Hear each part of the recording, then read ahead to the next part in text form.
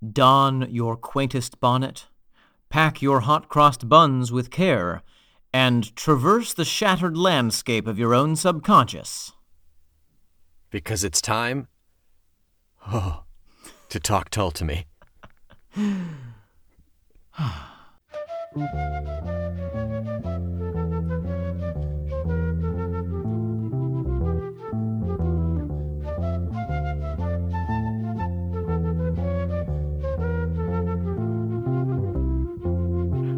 Made me realize a lot of things in that. Wow. About your bonnet? I don't have any quaint bonnets, Omen. Made me realize that. It's really upsetting. Ladies and gentlemen, welcome back to Talk Tall to Me. I am Nick McGill. And I am Omen Sade. We are Feckless Momes. And this is Talk Tall to Me, a deep dive into the underpinnings of our earliest memories about Jethro Tull. Almost as if they were a fairy tale. I see Ian Anderson coming out of a house made of gingerbread. I see Clive Bunker coming out of a house made of Ian Anderson. Oh. I see Martin Barr fighting a giant Ian Anderson with 7 heads. Yes. Yes. And here we are, and Nick and I are simply trying to leave a trail of breadcrumbs back to where we started. All the way from the very first album to present day. One song, one breadcrumb, every week. Will we be baked into a cake in a giant witch's oven? Wait and see. Will our evil stepmothers cut... Nope, I was thinking of the evil stepsisters. That they cut off their feet to fit into the glass slipper. Will we get to go to the ball? Oh, there we go. Or will we have to stay home and clean up after Ian Anderson again? Will my prince ever come? Or will he just keep breathing heavily? Find out on Talk Tall to Me. Nick, what are we listening to this week? Oh, dear Christ. This week, we are listening to... Oh, wait a second. What is it? I think we should listen to the little audio clip that I sent to you, Omen. I am so excited. For what better introduction? What better introduction than to hear this? This is a clip from their 1987 concert in, I believe it was in Philadelphia. Really? Yeah, Philadelphia, Pennsylvania, November 24th, 1987, called the Upper Darby Concert. Let's take a listen. I feel that bad boy. Like a pretty dress has just been made for me by pests and vermin. Yes, it has. Now put it on and listen. We're going to do a song in which I think Martin is one of those very quiet guys, as you know. I mean, you don't... Anybody ever recollect hearing Martin speak on stage? No? You've never actually ever heard this guy talk. So I think it's only fitting that Martin should be allowed to make this next introduction totally alone, unaided, unprovoked, unhelped in any way whatsoever. Martin Barr! Thank you very much. I'd like to play a little tune, 2 little tunes. First one called Mother Goose, followed by Jacqueline. And this is for Mary, whose birthday it is today. Happy birthday, Mary. Sorry, what's that? It's a birthday, okay. Right, hey, I'm with you. You know, I like the sound of your voice, Martin. From far, far away. Which is actually how you sound to me, because I'm wearing these little earplugs in my ears, which kind of protect them from these dreadful frequencies that emanate from the speakers and things behind us. This is called, as Martin rightly says, Mother Goose or something. Yeah? My favorite part about that introduction is where Ian is like, we're going to let Martin Barr do the introduction. Oh, thank you, Martin. Shut up. I'll do the introduction now. Yeah. Yep. Classic Ian Anderson. But I figured you would want to hear Martin's voice, so I dug that up for you. It's nice to hear it in my waking moments as well as in my dreams every night, Nick. Did it match? Did it compare to his dream voice? Oh yes. I mean, Yeah.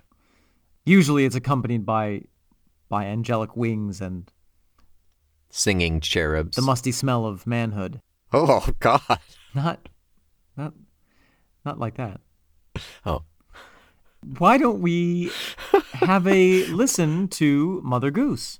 Well, yes, let's actually listen to Mother Goose.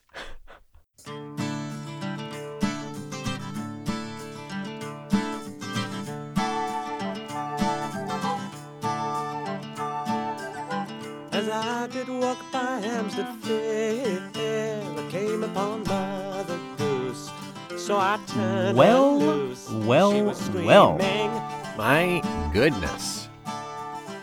You know, Nick, you know what I want to say right off the bat? Please tell me what you want to say. I remember when I was a teenager, I fooled around with the guitar a little bit, and I remember trying to learn that acoustic guitar intro to this song. Yeah? You know, the one that sounds really like simple and easy to master. Yeah. It is not. No. That acoustic guitar playing is so skillful Yeah. in this song, and it's so rhythmically precise, and yet comes off as so light. Ugh. Yeah, right. Oh Right. my gosh. I want to get into, I've got a good list of actual instruments being played on this one that I'd like to get into. Give it to me. Since we're talking instruments. Ian Anderson on acoustic guitar, percussion, vocals, and backing vocals. That's not unusual for him to be both vocals and backing vocals. He drinks a lot of coffee. Martin Barr on acoustic and electric rhythm guitar. Fascinating. So that from our past episode, from Cheap Day Return, Yeah. Martin does play acoustic and acoustic rhythm guitar, so it Yeah. could have been him playing. It could be, certainly, yeah. And he also gets some percussion credit. There must be some little wood blocks or something in this song. Yeah, there's a handful, and there's plenty of tambourine and stuff in there too. Lots of tambourine. Jeffrey Hammond on alto recorder and backing vocals. Yes. I think I I'm know guessing where, that's too. him in basically that one friggin' stanza. Walk Laughed down by the putting basin green. ponds, try and get some sun. That one. Nope. I was thinking left down by the putting green. I popped them in their It's holes. the same tune. I think I think the effect is repeated. I just didn't notice him singing there. It was very noticeable on. I popped them in their holes. That one. Yeah, that one. Good old Clive on just strictly percussion. Yeah. And John Evan on Mellotron. without fail at this point. Which is really funny because Pretty solid. I can't detect the Mellotron in this song. No, it's as much as everything's been remastered, for some reason the Aqualung quality of a lot of their tracks are still kind of muffled. Still kind of not the best quality, Interesting. I find. Or it's just so subtle that the ears of mortals like us cannot detect it. I mean, there is a lot going on musically in this song. There is, certainly.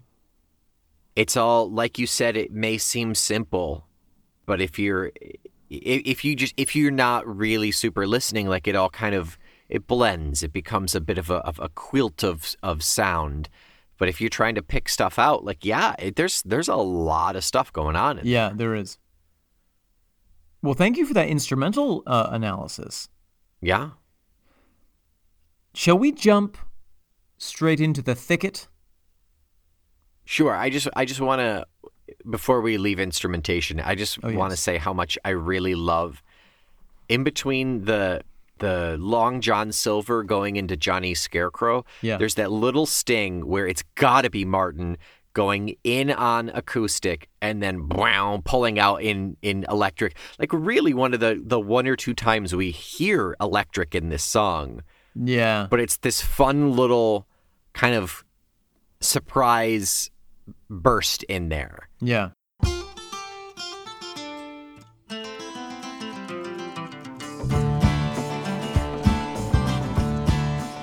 I feel it's, I mean, in terms of it being a predominantly acoustic song, it's not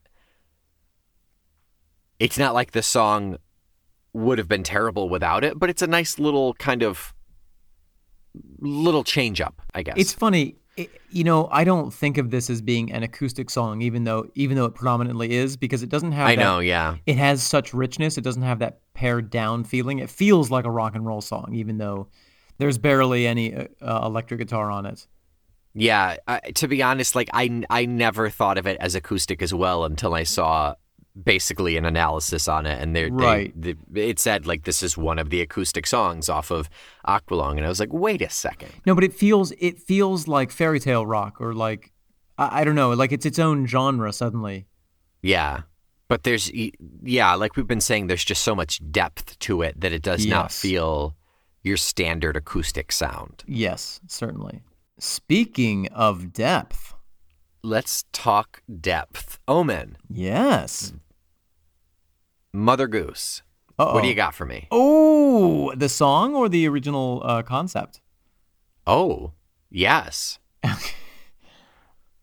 I wish I hadn't suggested the original concept because I have not done very much research. But I do know that Mother Goose is a very ancient figure which goes back centuries and centuries, and maybe even to the time of the mother of Alexander the Great. Oh. Yes. Is she like the mythical physical embodiment of like the Brothers Grimm? Or not quite? Well, I would almost say, and this is me spouting completely just out of my spout, because I am a little teapot. Clean those spouts regularly, Omen. Clean them regularly. But I feel like she's almost the opposite of the Brothers Grimm, because the Brothers Grimm went around and collected these folk tales and wrote them down and published them in a nice book, and made a pretty penny doing it. I feel like Mother Goose is the embodiment of the oral tradition. Oh, interesting. Okay. She's the keeper of stories. When Mother Goose is depicted, it's often, or sometimes, I don't know if you ever had like Mother Goose coming to your school, and it was just, it was a nice lady who had a basket full of books, and she came and read or told stories. It was more about her and her storytelling ability than, whatever hot children's book was off the shelf. So it was more the act, not the story. Or the story as a telling, as a live event rather than a written down Got it. Okay. thing. There's something alive about it. Mm-hmm. She is upholding the oratory tradition. Absolutely. Storytelling and a kind of storytelling specifically for children, which I think dates back really far in history, but also is sort of very rooted in our primal memories as human beings, if we were lucky enough to be told stories as children, which, if you have children, go and tell them a story right now. Put down this podcast, go and tell them a story, and then send them back to college and come and listen to the rest of the podcast. That was a good turn. Thank you. But in all seriousness, read to your kids. No, for real, though. They literally need it. Their brains need it. Yeah. For reals. For dingles. For dingles. Omen. Yeah. Historical and conceptual Mother Goose aside. Oh! Yes? Tell me about this song. You know what? You finally caught me. Finally got you. I mean, good, because I'm at a loss. Here's what I'll say. I had an extremely active imagination as a young person, and I still do have a very active imagination, but I've tempered that with a more grounded sense of reality. I can hear But I've tempered that with alcohol. I can hear my parents laughing at me as I say this. But for me, my takeaway is someone at the park and seeing different people and just automatically, spontaneously, without even being aware of it, generating narratives and generating stories about those people as soon as they see them, and creating these narrative landscapes in which they themselves are the hero. Huh. So an overactive imagination paired with people watching.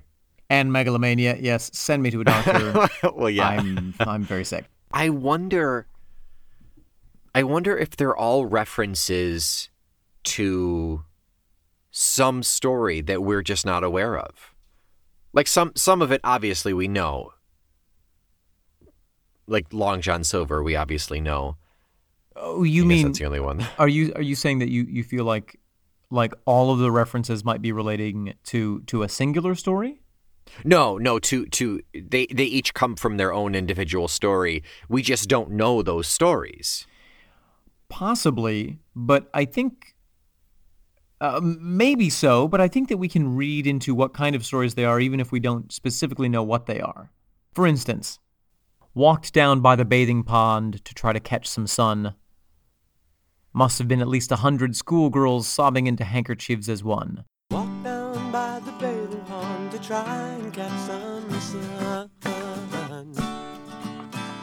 Saw at least 100 schoolgirls sobbing into handkerchiefs as Okay, one. let's say our narrator was indeed walking in the park and did indeed see a bunch of schoolgirls, maybe 2 or 3 of them, who knows how many, weeping. Uh-huh. Maybe those are real things that were seen. And then I feel like it's a very logical leap, imaginatively, to expand the number, to make it, much more epic in your mind. Oh, there's three girls crying. Actually, there are 100 girls crying. And then finally, to imagine oneself as the cause. I don't believe they knew I was a schoolboy. I don't believe they knew I was a schoolboy. How is that the cause? Because he'd broken their hearts, Oh. is what I get from it. Huh.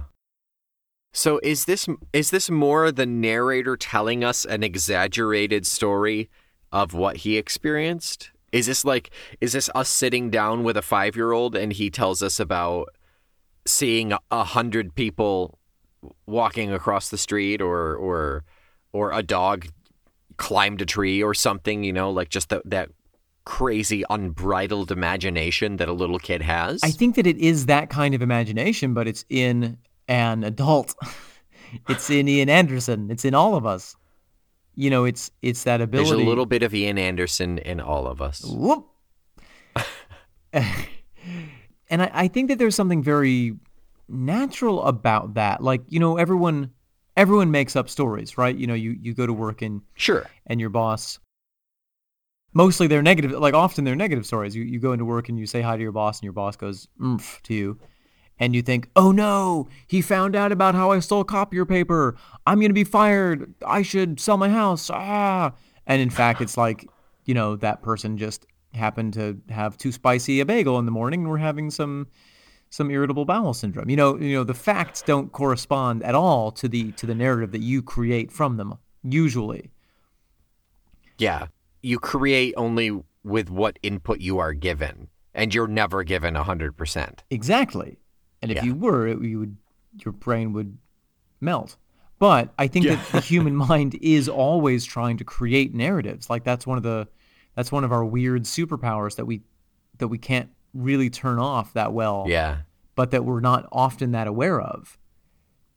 Yeah, I mean, that is the boiled down explanation to the spread of culture and the spread of knowledge is telling stories. Right. Sharing information. Exactly. On the deepest of anthropological levels, that is, we are all the narrator in Mother Goose. I think that's Exactly. And we're going about our day seeing, oh, here are these schoolgirls crying. Oh, I bet it was me that they're all in love with and they can't have me. Oh, there's the laborers. Oh, they're trying to dig up their gold, but I already stole it. Like it's a bit it's fantastical. Yeah. And so I feel like this song is that mental process mixed with all of this childhood imagery. There is a certain degree of naivete, a certain innocence in this song. Tell me more.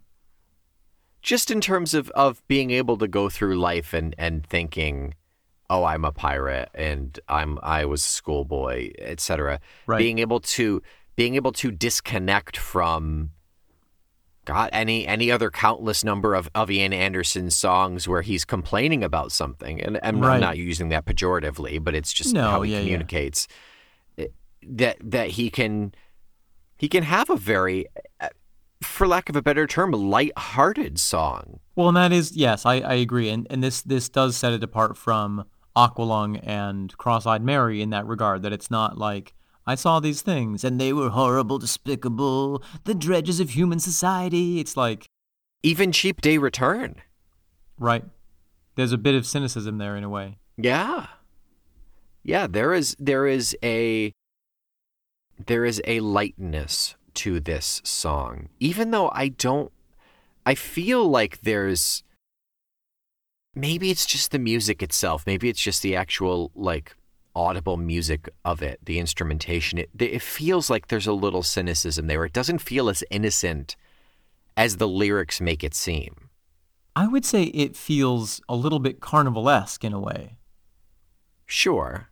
But there's nothing in it that directly speaks of a loss of innocence. There's something, it's a bit naughty sometimes. Okay. But it's not sexual, or it's not violent, I would say. Yeah. One source described this song as a pastiche. Huh. Pastiche, of course, coming from the Italian pasticcio or the French pâté, referring to a pie filling comprised of many disparate elements. A pastiche in art is, of course, a marrying together of lots of different styles or images or concepts in a way that doesn't necessarily make fun of them, but more sort of celebrates them. So this is a pastiche in the sense that it's just a collection of fairy tale references? Yeah, I think so, tied together, and they're disparate, right? Like there are elements that don't automatically sync up. Well, they fall under a greater umbrella. True. You know, of that fairy tale sense. But it also inverts some of it. You know, Mother Goose is always viewed as a sweet, kindly, loving, caring figure.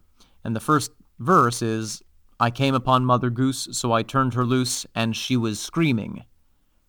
Well, to me, that feels like she was screaming because she was trapped or tied up or whatever. Although I know it comes later comes after the fact.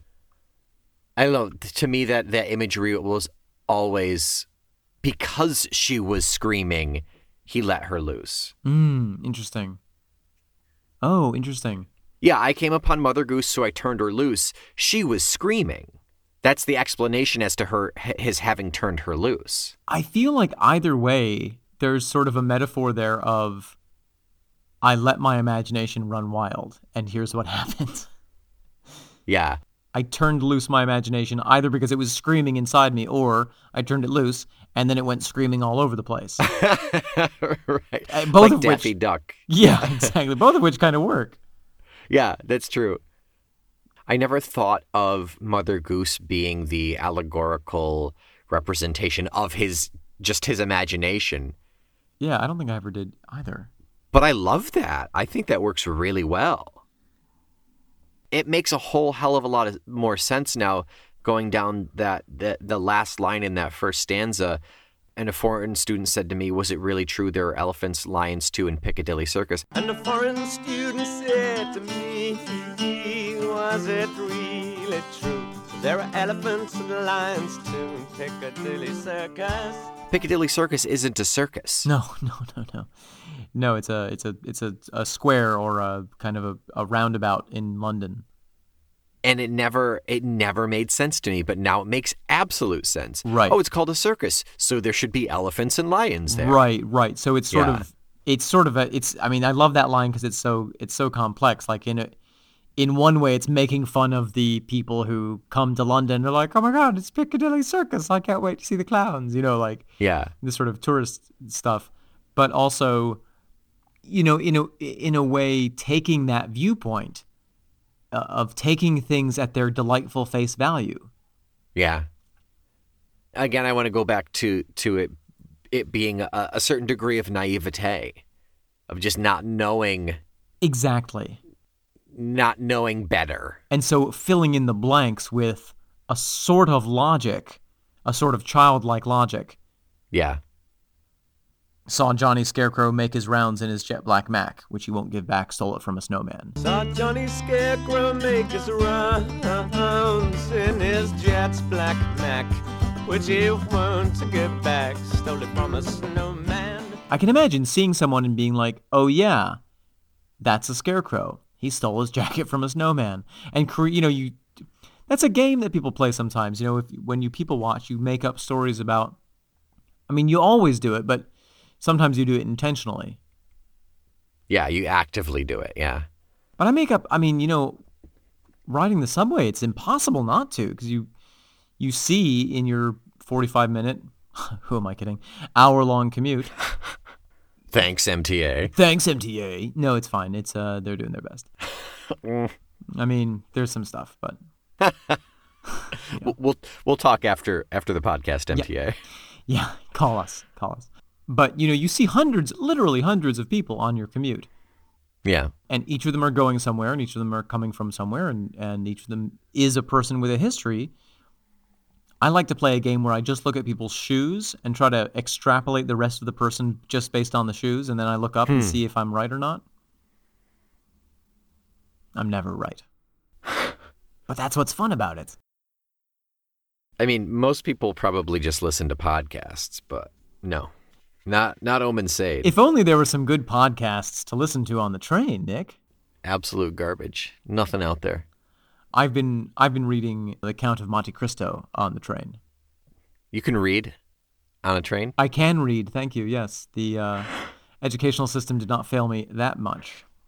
Well, Mexico, New York, you never know. No, I couldn't read on the train, though. I can read while I'm driving just fine, but... Yeah, or watch TV. Most people do. Or not most, but I've seen people doing it. Next time you ride the train, call me and I will read to you. How about that?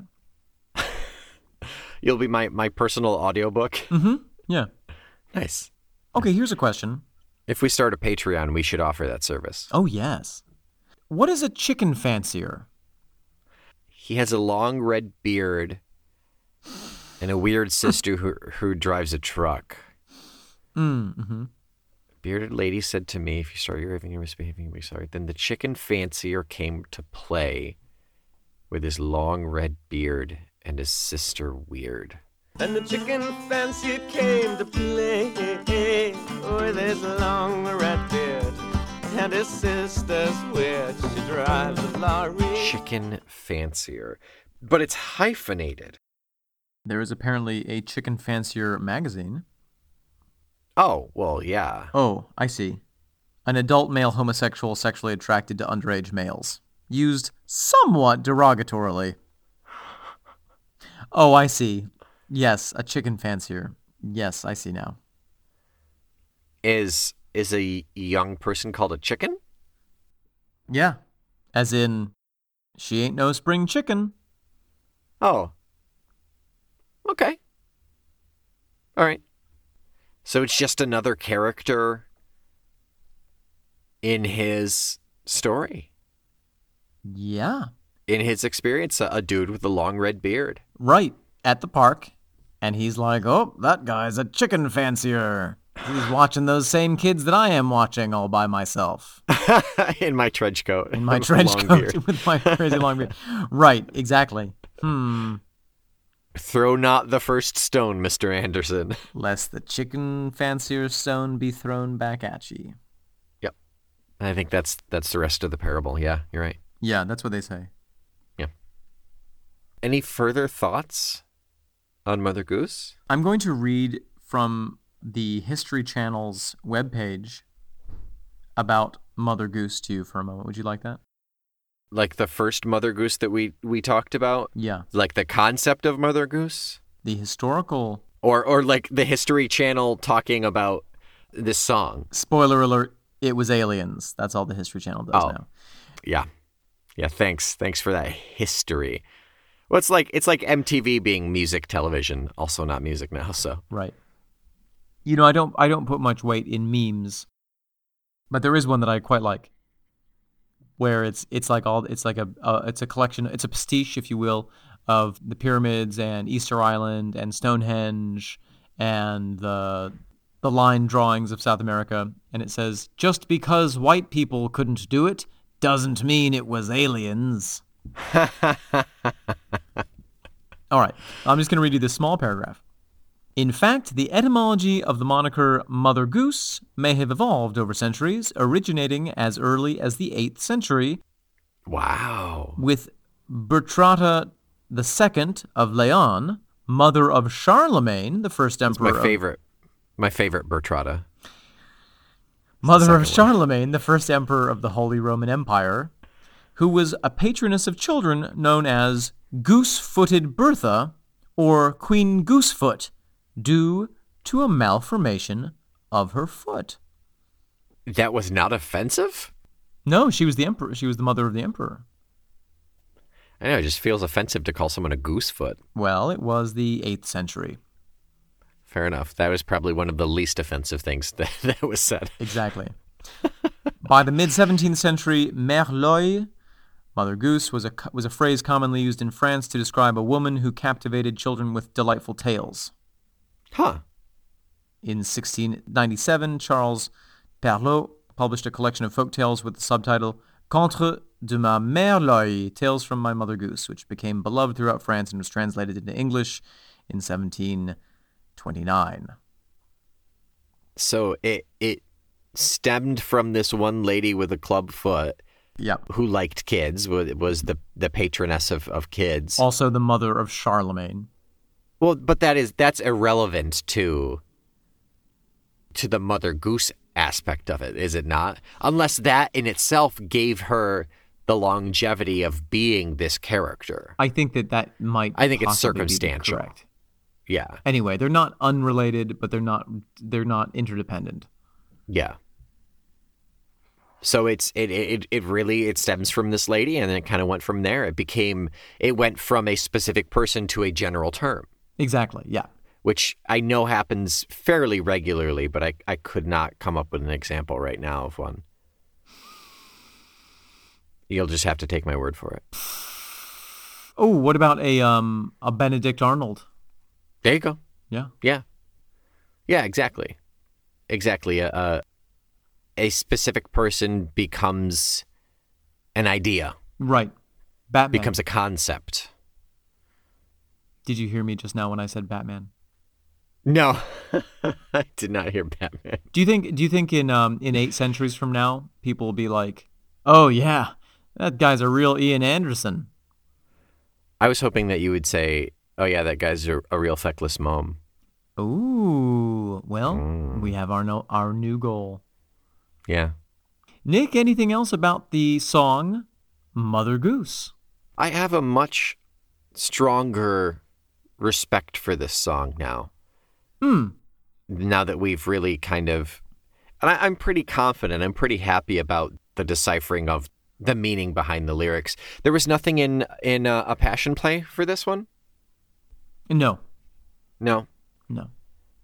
The Ballad of Jethro Tull should be shipping, I think they said I'd have it by January at the latest. Ooh, exciting. Yeah, so we'll definitely have to throw in some addenda once I get that and read up on it.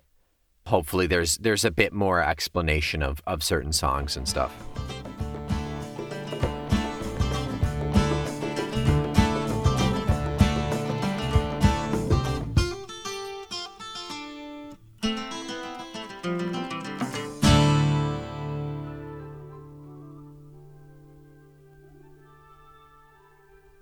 Do you ever, when you have to take like a long car trip by yourself, imagine that you are a deep space vessel pilot? Not once in my life. Really? Yeah, not once. So, what are we listening to next week, Nick? Do you want to unpack that, Omen, or? I was just saying that you know, I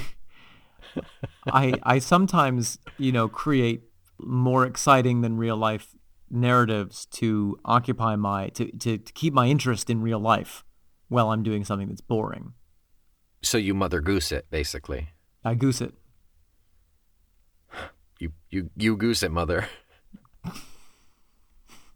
Next week, we are listening to another really beautiful acoustic one, Wondering Aloud. Oh my gosh. I love this song. I might be out sick due to weeping. Just 45 minutes of you bawling. Yeah, pretty It's much. such a beautiful song. Oh, It's really let's- beautiful. Let's not get ahead of ourselves. Right.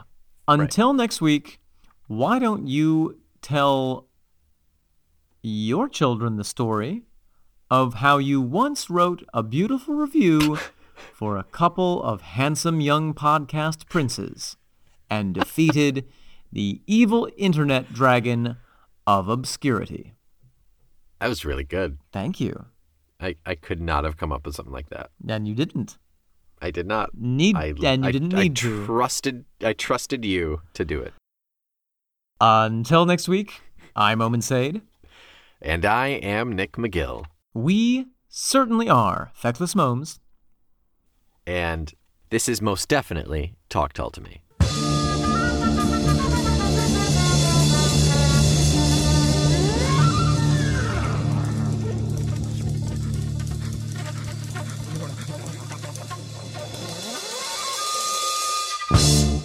Now gather round, children. Ooh, tell us a story. All right, settle down now. Have a butterscotch. Ooh, Werther's Original. Once upon a time, Talk Tull to Me was a proud member of the Feckless Momes Audio Network. And then what happened? End. Nap time! Okay. Time for Granny to get out her medicine. It's just heart medicine, isn't it? I'm very ill.